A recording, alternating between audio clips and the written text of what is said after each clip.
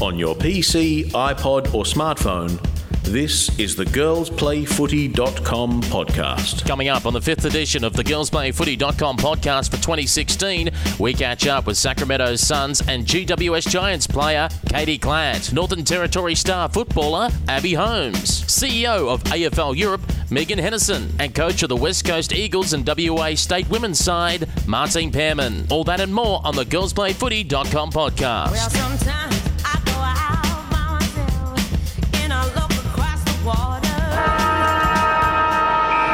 I'm Peter Holden, and thanks for joining us on the 5th podcast of 2016 here at girlsplayfooty.com. It's our 39th podcast overall and a bumper edition today. First of all, we're going to talk about Americans playing football. Kim Hemingway of the New York Magpies playing for the Sydney Swans. Katie Klatt of the Sacramento Suns playing for the GWS Giants. That all happened last Saturday at the SCG.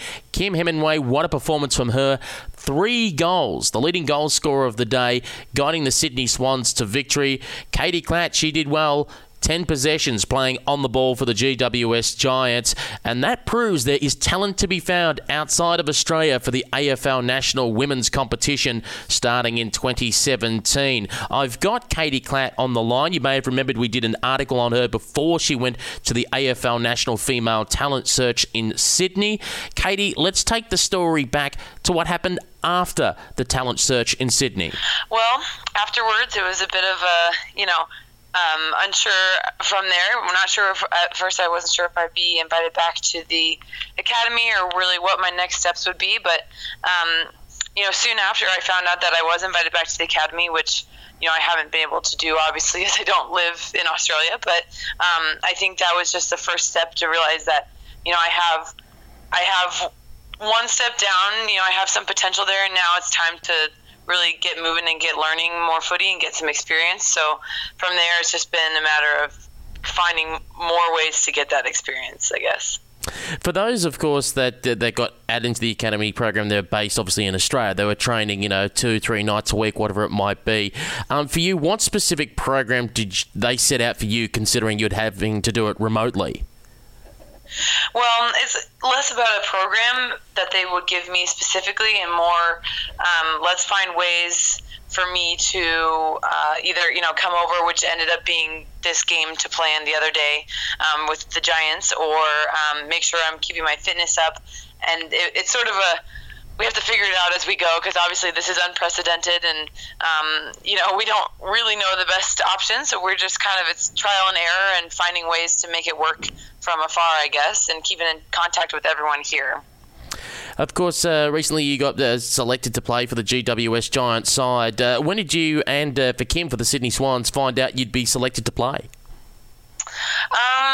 We found out a little bit just before it was officially announced, just so they gave us a little time to make our arrangements to get back over to Australia. But, it was sort of along with the rest of the other girls. We weren't totally sure coming in. We knew it might be a possibility, but it was as much of an exciting surprise for us as it was for everyone else who was selected. So, that was just too good of an opportunity, to pass up. Now, I've seen it obviously in the exhibition games over the past few years when they had Melbourne and the Western Bulldogs and the girls created their own Facebook groups. Did that happen with the Sydney Swans and GWS? Was it almost like your own social media chat group within the players to get to know each other before the game? Well, I'm not sure about the Swans. I didn't ask him about that.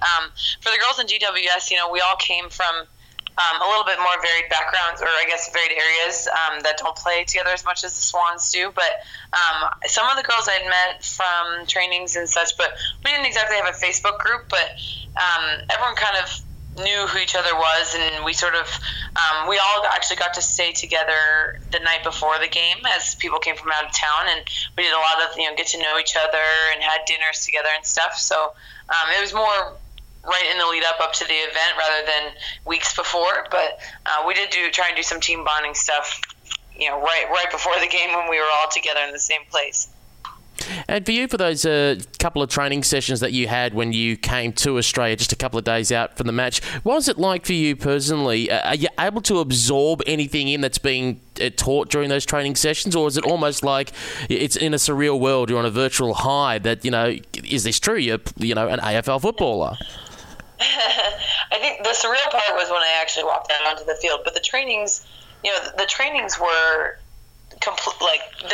those were amazing. Those, so far, I have learned so much from those, and so many things that I can share with my other teammates at home, and just being with girls who are experienced and have known about the sport for so much longer than I have, it was just so fun. It was great to have a run, and I felt like every minute, every drill was something new to learn and to absorb in, and I can't say enough about how amazing these training sessions were to just as much footy as I can get. It's all gonna help me improve. And I guess that looks at developing the game in America. How important is it for that type of coaching that you've been taught over the weekend, that some of that, whether it be through you or someone else, gets passed on to those women's clubs in the USAFL? Oh, I mean, it is so important for our growth. We have some amazing coaches and talent over in the U.S., but it's just obviously not in the same numbers that is out here. It's not in the same quantity. So this means that there are more people that can bring that knowledge over and spread it to more of the women who are playing. So I think, and it just adds to what we already have, and I can think of drills that I'm going to remember and bring back to my own trainings, and might, tell other girls on other teams about. It's all that stuff is just going to add to what we already have and keep us growing, because we're trying to, recruit and get numbers as well in the U.S., so anything will help. When did you find out that you were going to be put on the ball for the GWS Giants? Well, it was on that day. I pretty much played every position, and it was I moved around a lot. I started in the forward, and that's a new position for me. But they sort of helped me out, and my teammates on the field helped me out, knowing where to be, and then put me in defense. They put me on ball. It was I was kind of all over the place, but it was great to be able to have an impact on it, and be around girls who could definitely tell me where I needed to be, and I had help every step of the way. My teammates were amazing and helping me know where they wanted me next. It was great. What does it mean to you to be able to sit down and actually look at your own personal champion data stats, which obviously shows that you had 10 possessions? Yeah, I mean, it's still kind of that part's the more unreal part, and it seems kind of funny that now I have stats. That's not something that would have ever been possible before, really. But what I want to do now is watch the game. I haven't been able to find it online yet. I think it will be in a few days, and I want to watch myself play and understand when exactly these disposals were and how I impacted it, and where I maybe could have had more, or where I could have been to, be in a better position for other plays. So I think these numbers will help me going forward to learn and grow as a player. Indeed. And, of course, with yourself and Kim having to come out from the US just recently to take part, your second flight out here, were you supported by either the clubs or the AFL to help cover the costs this time round? No, we did our own flights, but the AFL put us up, so our accommodation was paid for while we were in Sydney. And when I was staying with the Giants girls, we had a team dinner together, and that was all that was through the AFL and stuff. And we had lunches and stuff after the game. So, some of it was on my own, and some of it was through the AFL. But to me, it's worth it. The money to come over here, because what an amazing experience. I'd do it again anytime. And when we talk about doing it again, will you take up the option if you were one of the players that got selected to represent New South Wales against South Australia in June? Oh, man. I just got to wait and see what happens. It's all on a case-by-case basis. Every time it's time I have to take off work or get my schedule to work right, and it's a lot more money. So as long as I can swing it, I will. But there's just, who knows what the situation will be when the time comes, and first things first, let's just see what happens. And going into this game, I didn't even know that that until a day or two before the game, I didn't know that we were vying for selection for another team. I was just coming to play. Like, I didn't know there was something after this, so that part isn't even in my mind because I didn't even know that it was possible. So if that happens, that would be an amazing bonus. But, I honestly, like, if it doesn't, that it's, I got this great experience here, and I just need to get more. I don't know. We'll just have to see what happens. Now, I know it happened against you because she was playing for the Sydney Swans, but what does it mean to you as an American to see at the other end Kim Hemingway kick 3 goals and be one of the stars of the match? Oh, I mean, it was so amazing. I'm proud to call her one of my teammates in the U.S. And she and I have been kind of together in all this the whole way leading up into the talent search all the way through now. So, we've chatted a lot, and just helped each other through this, as there's just been a lot of stuff that has gone into this and a lot of things we've had to figure out. And I'm just so happy that, she did well. She does her job well. Like, she knows how to kick goals, she can always respond. Like, she can always do that every time. So, I'm really happy for her. And, I knew she could do that. No doubts in my mind going into this game. And Katie, just before we let you go, in the 24 hours since that match, what feedback have you had from your friends back home, not just the Sacramento Suns, but the other friends you have throughout the US? Well, with the Sacramento Suns, they were all watching it and, cheering me on, I know. But my other friends, the ones who didn't really know footy existed before I told them about this sport, they're all just like, what is this crazy thing she's doing? This is awesome. They're following it. They're watching the game and probably don't understand half of what's going on, but they are really excited for me and really happy that I'm doing something that I love. And I think they're kind of also like, kind of surprised at the amount of, support that I've gotten through this and how kind of big of a deal it's been for me in my life. When I knew them before all this, we didn't even know it existed, and now here I am flying to Australia a couple times in a year and playing, in this awesome historical ground and all that. And I think they're just like, this, whatever this is that she's doing, this is really cool. Well, Katie, thank you very much for joining us on the girlsplayfooty.com podcast, and we wish you all the very best in the rest of your footy journey. Thank you. Now, the Sydney Swans versus the GWS Giants was just one of 3 AFL women's exhibition matches held over the weekend of the 9th and 10th of April. Another one was held at the Peanut Farm Reserve in St Kilda between the Northern Territory and Tasmania. One of the stars of that game was Abby Holmes for the Northern Territory, who just a few weeks beforehand won the Best on Ground honours for the NTFL Women's Grand Final, playing for Waratah. We've got Abby on the line. Abby, thanks very much for joining us here at girlsplayfooty.com. No, thanks for having me. We're talking about a hot patch of form. First of all, Best on Ground for Waratah in the Grand Final. What an extraordinary era for that club. What was that, the 5th premiership in a row?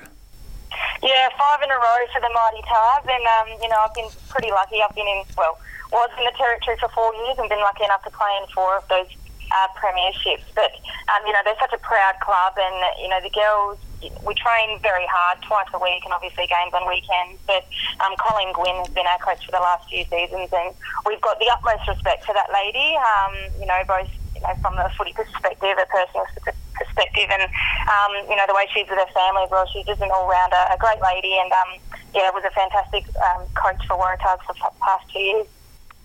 And, of course, that gave you some red-hot form coming into this weekend. It was talked about by your coach, Andrew Hodges, for the Northern Territory Thunder women's side, that you'd all just come off is the wet season in Darwin, so you're all primed, ready to go.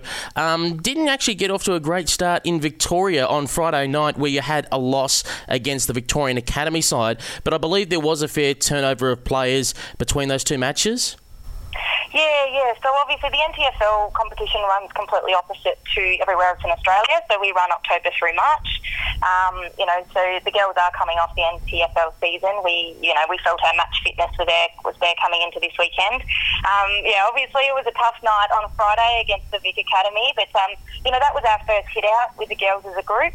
We've all come together from all across the territory from Alice Springs to obviously Darwin and a wider community as well. But so that was our first hit out. That was a bit of a lesson for us. It was just us finding our feet, working out each other's strengths and weaknesses ahead of the women's exhibition match. That was a really, really important one for us yesterday on Sunday. How hard is it planned to going into a game against Tasmania? They had the advantage of kind of looking at you because obviously your grand final was live streamed on the web and a number of the players from Waratah and the Wanderers played in that game. So they kind of got an idea of who does what. Considering there's very little or no vision of Tassie women's football, how do you plan going into a game like that? Yeah, we knew that Tassie were going to come out firing yesterday. They're just as passionate about their footy as we are, and it is hard not knowing too much of a background to individual players. But we knew that they'd be training hard ahead of this weekend and would come together as a team and give us a really good hit out. We at the Territory had a good blend of senior and junior players. Same for them also, but I do think that they had quite a junior presence within their side. So it was great for them to come out yesterday, have a really good hit out against us, and I think both the Tassie and Territory proved that there's a wide talent pool in both of that state and territory. An interesting game for 3 quarters where they stuck with you. In fact, at 3-quarter time, they were leading by 8 points.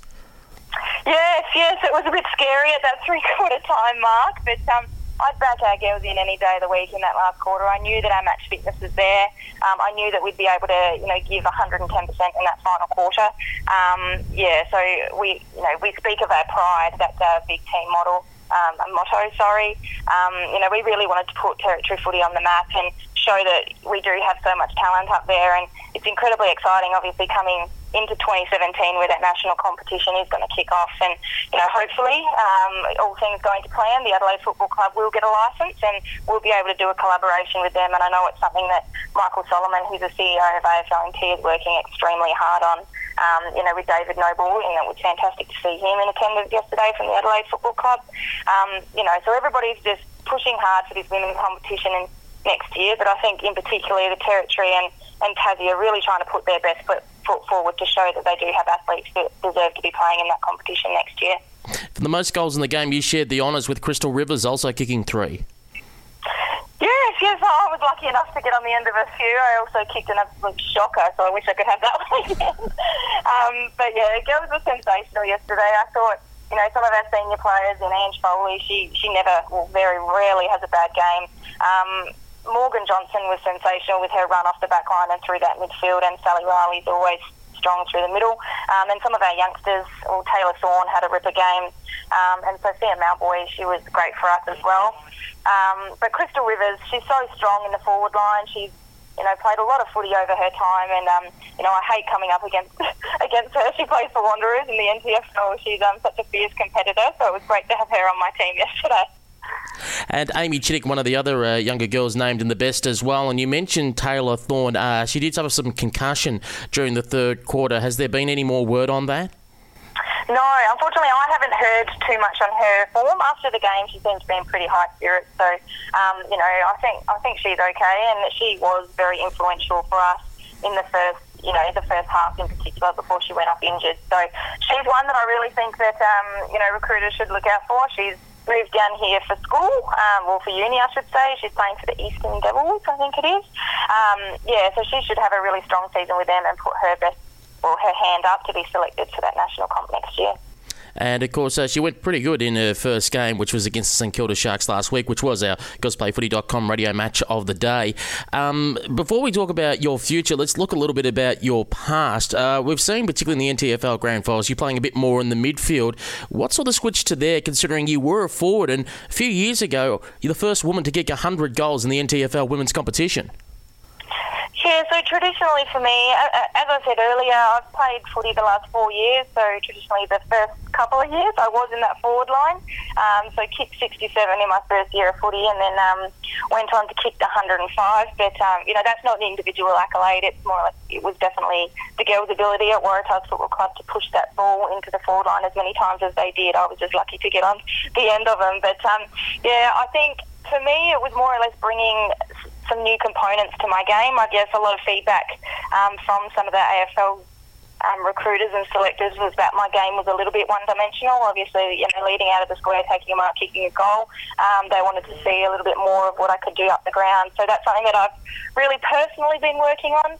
I've really enjoyed my time in the midfield, though. I love running around a little bit more and getting a little bit more of the footy as well, and just being able to read the play a lot more and work with those midfielders has been something that I've really enjoyed over the last few years. I'm surprised that recruiters call forwards one-dimensional. There's a bloke called Plugger who didn't look very fit, but he kicked 1,300 goals, and I'd take that one-dimensional any day of the week. Yes, and I look back on it now, and obviously back then when I did kick the 100, it was very strange. Like, I kicked off a step. I've been since then working on my kicking technique to try and have a little bit more of a run up, and so I've been working very close with the guys at the AFL or the NT Thunder Academy up in there. So Andrew Hodges, Wally Gallio, and Becky Taylor head up our NT Women's Academy. So have just been working with them to try and really bring some more components to my game over the last 12 months. That 100 goals, though, did take you places. It got you noticed onto the national stage, and for you, that was a spot in the EJ Whitten Legends game and then backing up for the Slowdown. Yes, it was a bit of a whirlwind that year. So it was actually Shane Crawford was up in the Territory, and he had an Auskick clinic that he was running, and he came out to one of our NT Academy trainings and just caught wind of my story and asked to catch up and have a bit of an interview. And from there, he just, as a passing comment, said, "We'd love to potentially have you in the All-Stars team for the EJ Whitten Legends game." And I just thought it was a passing comment and nothing would come of it. But Crawford's sensational and got me involved. And it's something, obviously the EJ Whitten Foundation is the charity that game is run for, and it's something that's very close to my heart, as my grandfather did have prostate cancer as well. But so the charity, the game, everything is just sensational. I've absolutely loved being involved for the last few years, and I've met so many incredible people and made some incredible friendships. So and obviously with the Slowdown as well, McDermott got me involved, and I'm a Crows girl originally, being a South Australian, so it was great to form the colours and play alongside my childhood footy hero in Andrew McLeod. So it's just been a lot of fun the last couple of years. How do you pack it all into your sports calendar? Checking on your website, checking a little bit of your history. You've got netball in there, and if I'm correct, you represented Australia at the schoolgirls level, and of course you competed in figure and fitness competitions. Yes. So obviously netball's been my background. I was lucky enough to represent Australia at a junior level when I was younger, and then represent South Australia for about 8 years during my teens and early 20s before heading up to the Territory, where I then moved on to represent NT, so I jumped ships there. It was through the netball girls up in the Territory that actually got me to go out and try my hand at my first competitive season of footy at Waratahs. So I had a little bit of a blend in things that I've tried, and obviously, bodybuilding was something I've done on and off. I competed. My first comp was back in 2013, but that was a lot of fun as well, and that's kind of been pushed to the side as footy and netball definitely take precedence there. And talking about having to push some things to the side, you're pushing your life to the side at the moment. It's been revealed that you are moving to Melbourne. You're going to base yourself in Victoria for the next 6 months. So I guess it's pushing netball aside a little bit. And, obviously, maybe career as well, because you're a real estate agent in Darwin. What do you plan to do over the 6 months here in Melbourne?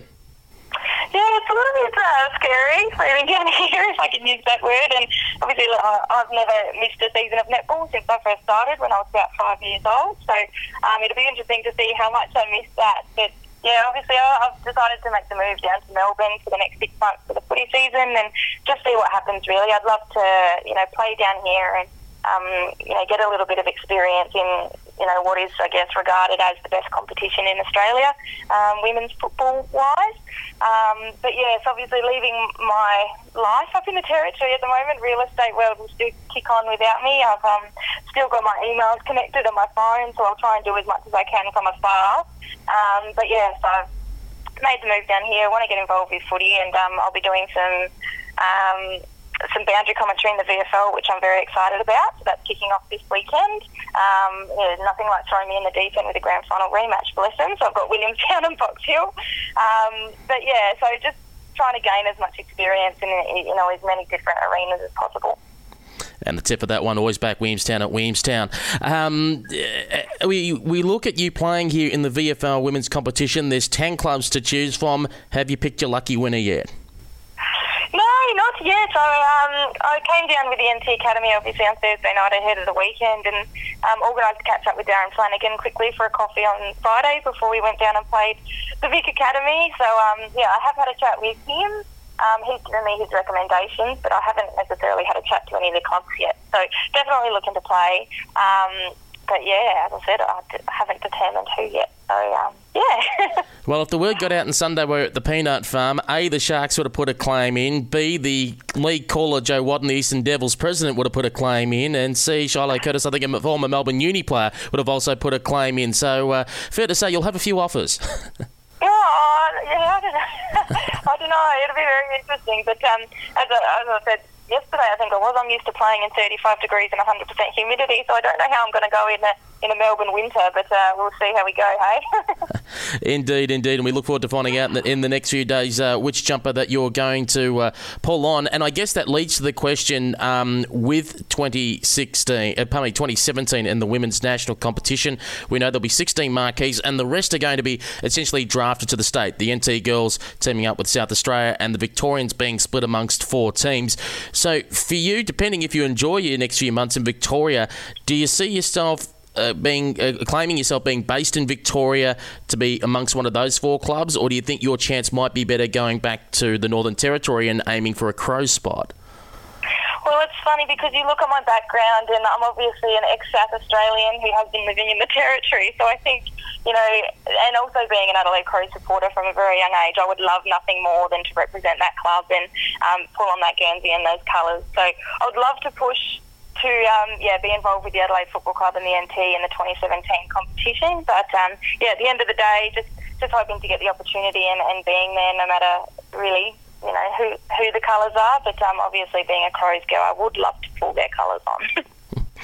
Well, Abby, thank you very much for joining us here on the girlsplayfooty.com podcast, and we wish you all the success in the Victorian Football League women's competition when you choose that club, and of course the draft coming up, expected in November.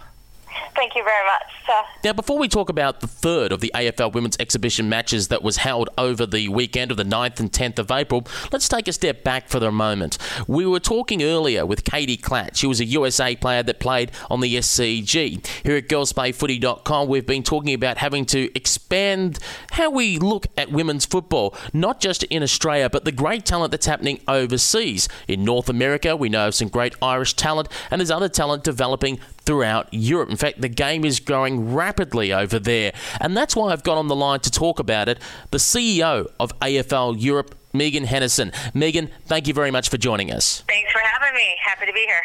First question we have to ask before we jump into everything women's footy, how did someone from America end up in the role of a CEO of an Aussie rules competition? I get that a lot. I was actually, my background with the AFL sits with the lovely set of boys over at Port Adelaide. I used to own a sports management company which organized high-performance training camps in the heat, and they came to me in Dubai for 2 preseasons. So they introduced me to the game. I sold my company, ended up coming back to the UK where I spent 10 years prior to my time in Dubai, and then here I am. Now, a CEO of AFL Europe, and growing competition not only in the men's, but we're talking about the women's. Recently, we've been talking about the AFL London competition, which has been expanding. But let's talk about the rest of Europe. Just recently, you've come off the back of a Champions League. Yes. Our Champions League, we had 5 women's teams participate, and our Champions League runs similar to the UEFA structure in that it's a club competition over an international competition. So essentially, we're here to promote everything, on the club side and on the international side. So I'm happy to say we've got we've got a women's team in about 14 of our 22 countries within the federation. Now, we want to have a look at women's football, as we always do here on girlsplayfooty.com. We know that, at least for men, there's been always some type of Aussie rules competition overseas somewhere of some standard. But for women, it's only been recent, and in London it only started last year. What's been happening, particularly in the non-English speaking countries? How's that been going to try and attract women to this foreign game? Right. So essentially, the areas where we're strongest, we've got the Women's Nordic AFL, which consists of, on the club level, teams, the Odense Lionesses from Denmark, 2 Swedish teams, the Port Momo Lynx and the Helsingborg Wolves. And in Ireland, we've got 2 women's clubs playing in an incredibly strong international team. Scandinavia, we have teams in Norway, Sweden, Denmark, Finland. France, we have an exceptionally strong women's international team. So what's amazing about these teams is they're largely sister clubs of the men's team.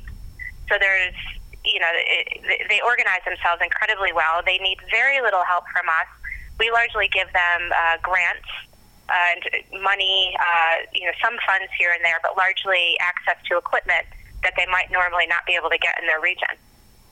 It's interesting to see a tweet the other day. You talked about a 200% growth in women's teams. Yes.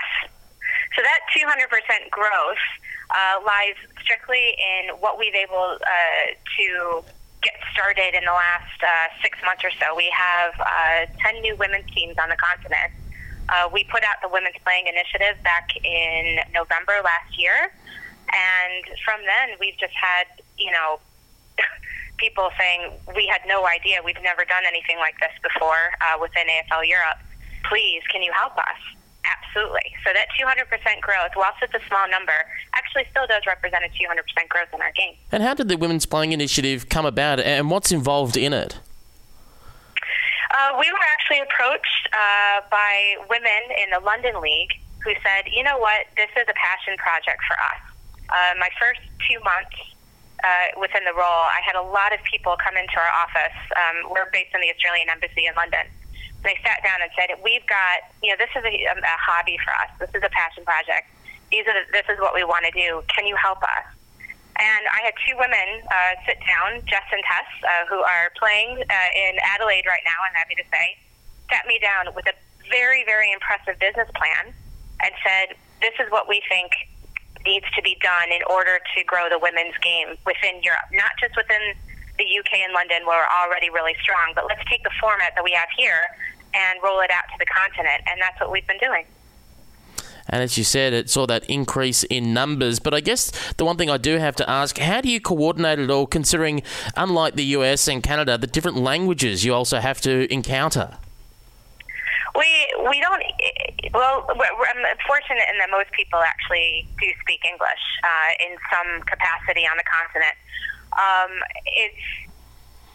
We have bigger issues outside of language. There are massive financial discrepancies amongst the countries. I mean, we have 22 countries in our federation, and they all function on very, very different levels and need a multitude of different elements of assistance from us. Sometimes it's not, particularly financial. It could be organizational. Some people need databases from us. They need equipment. Or they need skills. They need we need to send somebody on site to actually do training programs. The language barrier, funnily enough, is actually the least of our problems. Everybody is fairly upwardly mobile if they get themselves organized to play the sport, because there's challenges with this sport perhaps not being rugby or soccer or something that's a little bit more familiar. So I found that the people that actually engage with us, I think everybody speaks English. It's not really been a problem. It's more cultural, it's more financial, and quite frankly, distance. For example, in Sweden, there's like a 1,000-kilometer distance from one team to the next. So actually getting teams to play cross intrastate or interstate, that's actually our biggest challenge. Also, I guess one of the challenges would have to be playing venues. I mean, we talk about here in Australia at the moment, there's also the debate of, obviously we've got plenty of playing venues, but also having facilities for women to be able to change in. What is it like trying to source some type of quality venue that you can play Australian football on over throughout Europe? Well, we're lucky in that we play nine-a-side most of the time, especially from a women's perspective. But we play at rugby grounds. We play at soccer grounds. We have plenty of amateur and sort of state-level grounds that we have access to. Funnily enough, our biggest issue is getting posts. And point posts and padding. That is largely our biggest issue. Other than that, the girls, everybody is really, they just make it happen. No matter what, they get the same opportunities as the men to play, and they just make it happen. And, well, let's just say nobody's shy. Of course, you've got a lot of planning to do in the coming months because you've got, first of all, the European Championship in August, and then, of course, I think it's the nine-a-side Euro Cup coming up in October. That's correct. European Championships is going to be in London this year. It's the Team GB is going to be our host this year, which we're really excited about. And this will be, an exceptional group of women playing. I'm particularly excited to see how Denmark and Ireland are going to compete this year because, my goodness, those women are tough as nails. And I actually believe a lot of these women have the potential to be competing in Australia in the coming years. So European Championship is going to be really exciting. It happens every 3 years for us, and it is the segue into IC17. So everybody's goal for European Championship is to make our way over to Melbourne next year. And in terms of our Euro Cup, European Champions League is club. European Cup, Euro Cup is country, and we've got a very, very strong 5 or 6 women's countries represented. So it's every year it's getting stronger and stronger, and we're going to hopefully get to a full 18 to 19 aside at some point soon. And, of course, as you said, it's building up to the International Cup in 2017. Ireland, of course, have won it once. They lost a couple of years ago to Canada. They've been regular participants. They've virtually been the only side from Europe, but we know the GB Swans have come along their fundraising to get across there. Has there been any development from other European countries, whether by themselves or as a joint European team, to be able to field a side and travel across? Well, we're still waiting to see. France has come on particularly strong. I think France is going to be really, really exciting to watch at the European Championship because they've really ramped up their game incredibly. The GB Swans I couldn't be more prouder of.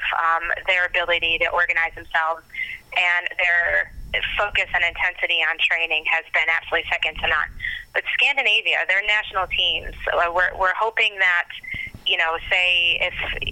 I do expect Norway, Sweden, and Denmark to potentially field a team for IC17. If they can't, then we'll develop our European Crusaders again, or a Scandinavian team to include Finland, because we've got a couple of very strong candidates in Finland. I think these women, they're tough as nails, absolutely incredible. If we can see a Scandinavian team or a Crusaders team organize themselves for IC17, I'm trying to figure out ways to get them fundraising because they absolutely deserve to be there and compete. We talk about some Americans in Katie Klatt and Kim Hemingway, who just played recently in the SCG. They play in the USAFL. They flew across in February to the Sydney AFL National Talent Female Search and did well there, and obviously got selected for those sides, and they both performed well. From the European perspective, what needs to be done going forward to be able to not necessarily guarantee a spot in one of these sides in 2017, but to develop that pathway to at least be able to trial and be seen in the eyes of recruiters and be considered for a spot? Well, we run the Irish talent program out of this office for the men, and we've done, I think, a pretty amazing job at it the last couple of years. My predecessor, Ben McCormack, started this with Ty Kennelly, and we've the men's program in Ireland, and we do send. I've got 7 recruiters that work within my group. We send them to the continent to look at talent as well. We've got talent coming out of Germany and Denmark on the men's side. On the women's side, I couldn't be more excited to have people look at the Irish girls in particular. I rave about our Irish girls on a regular basis. There's a strong connection between Gaelic football and hurling, and our Australian girls come over here, play Gaelic, play hurling, then play AFL, and 2 of the girls have gone over and got recruited by the Crows. So I think that there's a strong potential for us to maybe possibly have a scout actually look at the Irish girls and see what sort of talent we have over there, because I think it lends perfectly, exactly the same as it lends to the men's program, into the women's program. And finally, before we let you go, Megan, of course, we know that a lot of Australians like to do the backpacking thing. They go across to England for 2 years, and while they're in England, they like to travel around Europe. And, of course, they get, the cold feet. They want to play footy again. It's in the blood. And not only just play, but obviously volunteer. So if women are thinking about taking up that visa option for a couple of years over to England to travel around Europe, who can they contact? What can they do to try and get involved and help grow Aussie rules while they're overseas? Get in touch with us. Get in touch with myself. Get in touch with Sarah Angarello, who actually runs our community programs. The easiest way to get in touch with us is on Twitter, Facebook, on Instagram, or at admin@afleurope.org. We encourage everybody who's coming over to get in touch with us. We can certainly put them in touch with a team, depending on where in Europe or where in England they're going to land. There's a massive social element to it. One of the best things an Aussie can do when they get off the boat is get in touch with us and get involved either by playing or socially with one of our local teams.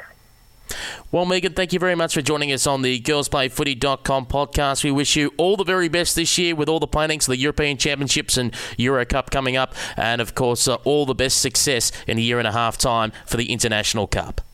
Thanks so much. Thanks for having me. Now time to concentrate on the third of the AFL Women's Exhibition matches that was held over the weekend. This one was held at Domain Stadium, otherwise known as Subiaco, in WA. It was a good old-fashioned derby between the Eagles and the Dockers. In the end, it was West Coast that ran rampant over the Freo Dockers, but the game really served as a trial. Who would be the best 22 WA players to take on the Western Bulldogs, Victorian-based players, in June at Etihad Stadium?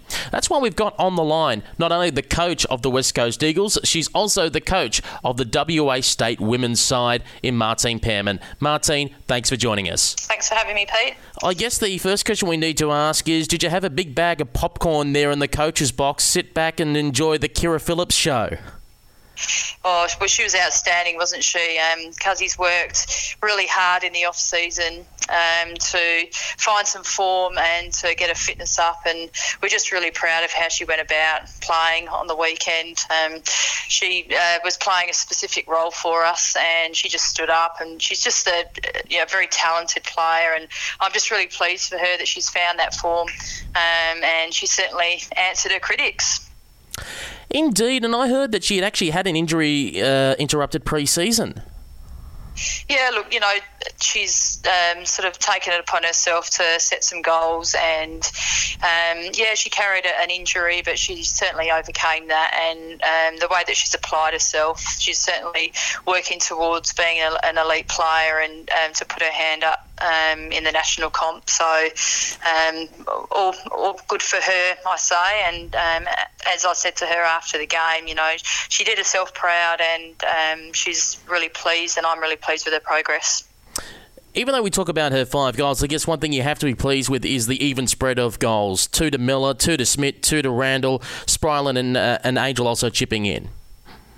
Yeah, look, I was really pleased with those girls' performances, and they went out there knowing that it was a state selection game, and so the girls certainly stepped up and put their hand up for selection. It's going to be a very tough job in selecting the side, but those girls in particular certainly put those goals on the scoreboard. And Hayley Miller, she unfortunately went down in the first minute of the game from the first centre bounce and has popped out at the end with a broken leg. So to go back on again again and kick those 2 goals is just a courageous act. So we'll see how she travels over the next couple of weeks and what her prognosis is. And, but really pleased with those girls and how they performed. That's incredible to have that and to be able to fight on through the remainder of the game, because we did see her go down with some excruciating pain in just the first 60 seconds. And if I'm correct, I think she landed on it again later in the game. Yeah, look, she came off the ground and unbeknown to us, she had a fracture in her fib, so we thought she just suffered a cork. Didn't end up being like that, and we made the decision to put her back on the ground again, and we put her down in the forward line because we knew that she wasn't as mobile as what she normally is. But yeah, she did a fifey and pushed through with that injury. So yeah, I certainly do feel a bit bad knowing that she had a fracture, but obviously it was we were none the wiser. We just thought it was a cork. So her performance was outstanding considering that injury. I guess one of the comments was during the third quarter, the body count. I think we counted 3 or 4 players going down during that term. It was a brutal contest. Yeah, the girls obviously played really hard contested footy, and that was one of sort of the messages to both groups from West Coast and Freo, that we wanted the girls to attack the footy, play hard, and we're obviously renowned for that as a state. And we certainly came out at the end with a few injuries. There was a broken nose, there was a hard contested scenario, and Brooke Congo obviously came off the ground with a bit of concussion. Emma Swanson was concussed. Zoe Palandri is unfortunate knee injury. We're not sure what the outcome is of that. That is at the moment. She's gone for an MRI, so hopefully she'll pull up okay. And then obviously Miller's leg. And from an Eagles perspective, you must be happy with Dunellen and Green's game, 22 and 20 possessions respectively. Yeah, look, those girls, they're really professional with how they apply themselves, and Juddy obviously is such a magnificent leader, and she certainly took on that role as captain of West Coast, and we had one training session both sides, and she led that team very well, as she always does, and played her role. Brianna Green, I spoke to her today, and she's just an outstanding kid who's really moving at a quick rate. The way that she sort of applied herself in the game, and she took on her role as she always does, but she just reads the play really well, and she's certainly going to put her hand up for selection in a national comp. So those girls were just brilliant in their performance, and they certainly was in our best ons. Well, it's interesting to see the ruck battle between, I think, is it Chout versus Frederick Traub. Similar height, but clearly different body types. Yeah, look, Susie was probably one of our best ons on Saturday, and I was just really happy with how she performed. She's had a little bit of an interrupted pre-season, but her second and third efforts were phenomenal. So she certainly challenged Sabs, and Sabs obviously has that versatility where she can go forward and then plays in the ruck. But Susan's vertical leap is one of the best that we have in WA. So she's played a state opens comp, I think, in 2013, and she's certainly on her way back again to playing very good footy, and should be excellent for Swan Districts for round 1 next week. And good to see the form of Jessica Wuchner as well. Yeah, look, Wuchner obviously, I think she's had a couple of injuries that she's been carrying over the pre-season, and she's just electric down as a small crumbing forward, and she's working her way back to full fitness. So she certainly had an impact in the forward line for Dockers when they struggled at times with their forward 50 entry, but she always makes the most of every opportunity that she gets when she is around the ball. And as we talk about the Dockers side, which must, I guess, in a way be strange for you, because in a way you're coaching against them, but you're also hoping for them to perform well because you obviously want them for your WA state side. I look at Renee Forth, led by example all day, including one great run-down tackle. Yeah, look, it was a bit of a difficult scenario for me because I was obviously coach of West Coast, but I've been involved with running the High Performance Academy where we selected the 44 players to form both sides, and both Eagles and Dockers came on board and supported the concept really well, and so it turned into a derby match. However, I certainly when I got home, I sat down and watched the game a couple of times, and I'll certainly watch it again and to give the girls some feedback. And as I said, we're utilising the game for state selection. And Renee Forth led by example in a difficult contest between the sides. She's such a hard worker, great leader, and yeah, she certainly contested well. And that rundown tackle was, a good sight to see from a coaching perspective. Let's have a look ahead now. You've got to split the squad in a way. I believe you've got the senior women's, which I guess you're calling your first WA side, taking on the Western Bulldogs in June, and roughly around the same time you have an under-23 side. Yeah, look, we play in June against the Vics on their home soil, and then 2 weeks later we're off to Queensland for the 23s. So our squad certainly will be defined by an under-23s group and an opens group, but we're certainly looking at bringing up some of those under-23 girls to play in both. We certainly work hard as a coaching group to get those girls up if we can, and we've got some brilliant talent within the 23s group that certainly could put their hand up for open selection. So that's a luxury that we have. We're going to have a big squad. We'll be training together, so it's great that we can integrate the two groups. That training starts tomorrow night. The squad gets selected today. It finishes. I'm doing the ring around now, and then the announcement will be tomorrow. But yeah, really looking forward to having that large group of players where we can certainly train with big numbers, and that makes your job a lot easier. What's the philosophy been for the state coaches? Is it to pick the best 22 for their senior women's squad, or is it a case of even 1 or 2 players that are really impressive that look like they'll be guaranteed to be drafted to be left out in favour of some players you might want a second or third look at? No, I think, we'll always pick the best squad possible. At the end of the day, we've got, those large numbers and that versatility to be able to look in that younger age group. We certainly do that, but we will pick the strongest 22 players in the Open Women's State team that fill the roles that we need them to fill. It's going to be a tough job to pick it, but at the end of the day, we make the right decision, and the coaches, we've got a great coaching group heading into both these games. Both the same coaches will coach both teams. So we think that that's going to work in both groups' favour. We're all very united on the same page, and each coach brings a different aspect. So I'm looking forward to working with all the other coaches. Is it daunting to coach the WA side, considering you're taking over from Michelle Cowan in that historic year last year, beating the Vics for the first time ever? Look, I'm really honoured to coach the team, really proud to have such a fantastic group of athletes underneath me.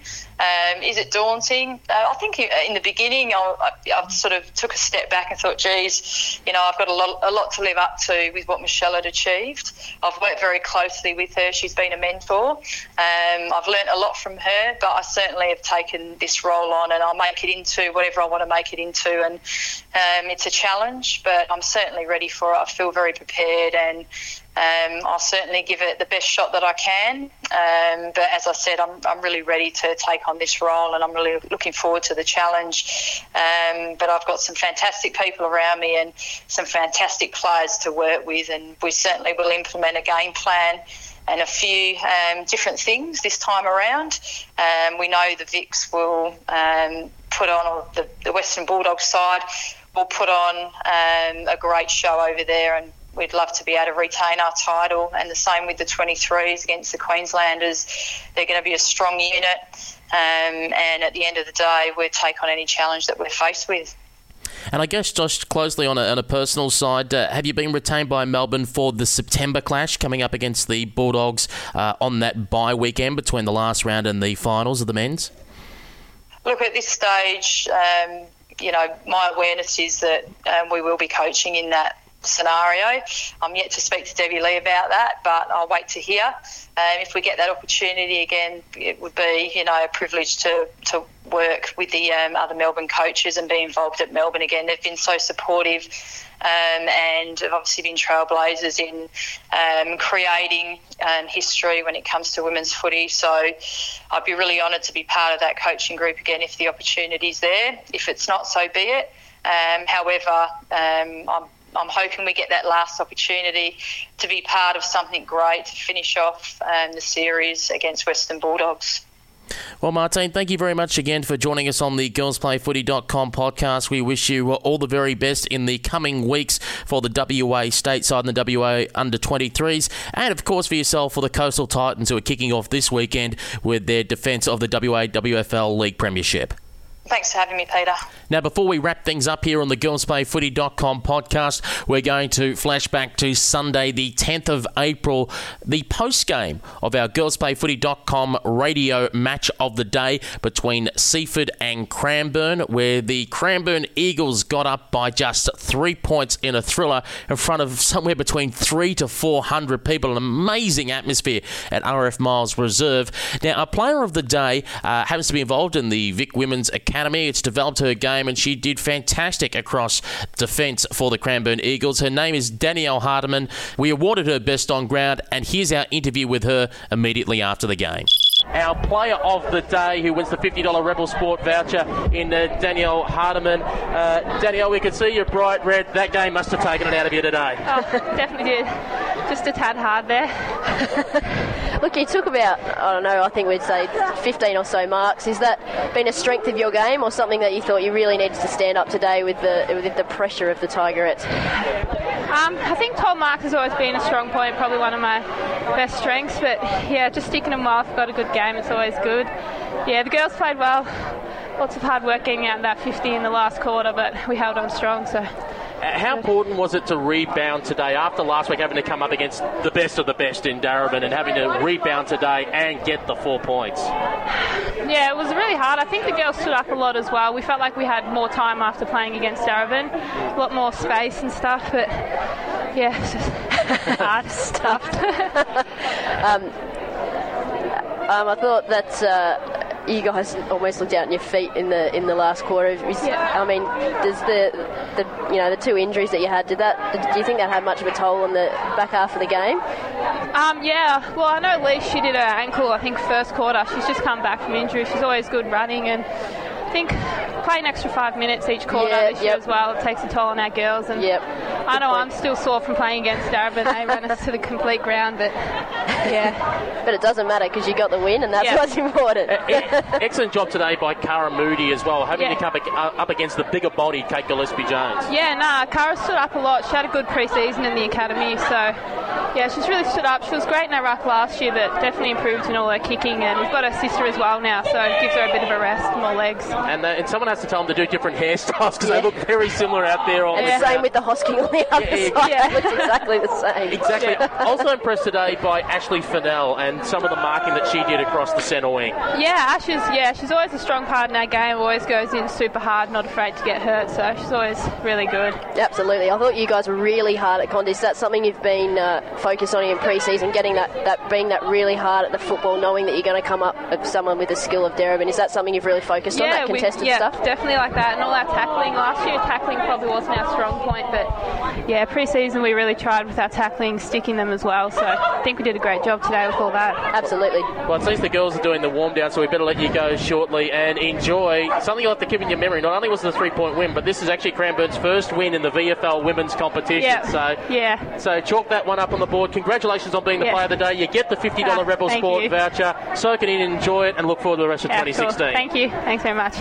And of course, a reminder that you can listen to girlsplayfooty.com radio on girlsplayfooty.com or search via TuneIn on your phone. That's the TuneIn app for Girls Play Footy every Sunday afternoon from 1:30 p.m. for our VFL Women's Match of the Day. This Sunday, that's coming up, the 17th of April, we'll be at Osborne Park in North Geelong to cover the Geelong Magpies versus Diamond Creek. Join us Sunday, 1:30 p.m. I'm Peter Holden. It's been great having your company, and I look forward to bringing you soon another girlsplayfooty.com podcast. Until then, bye for now.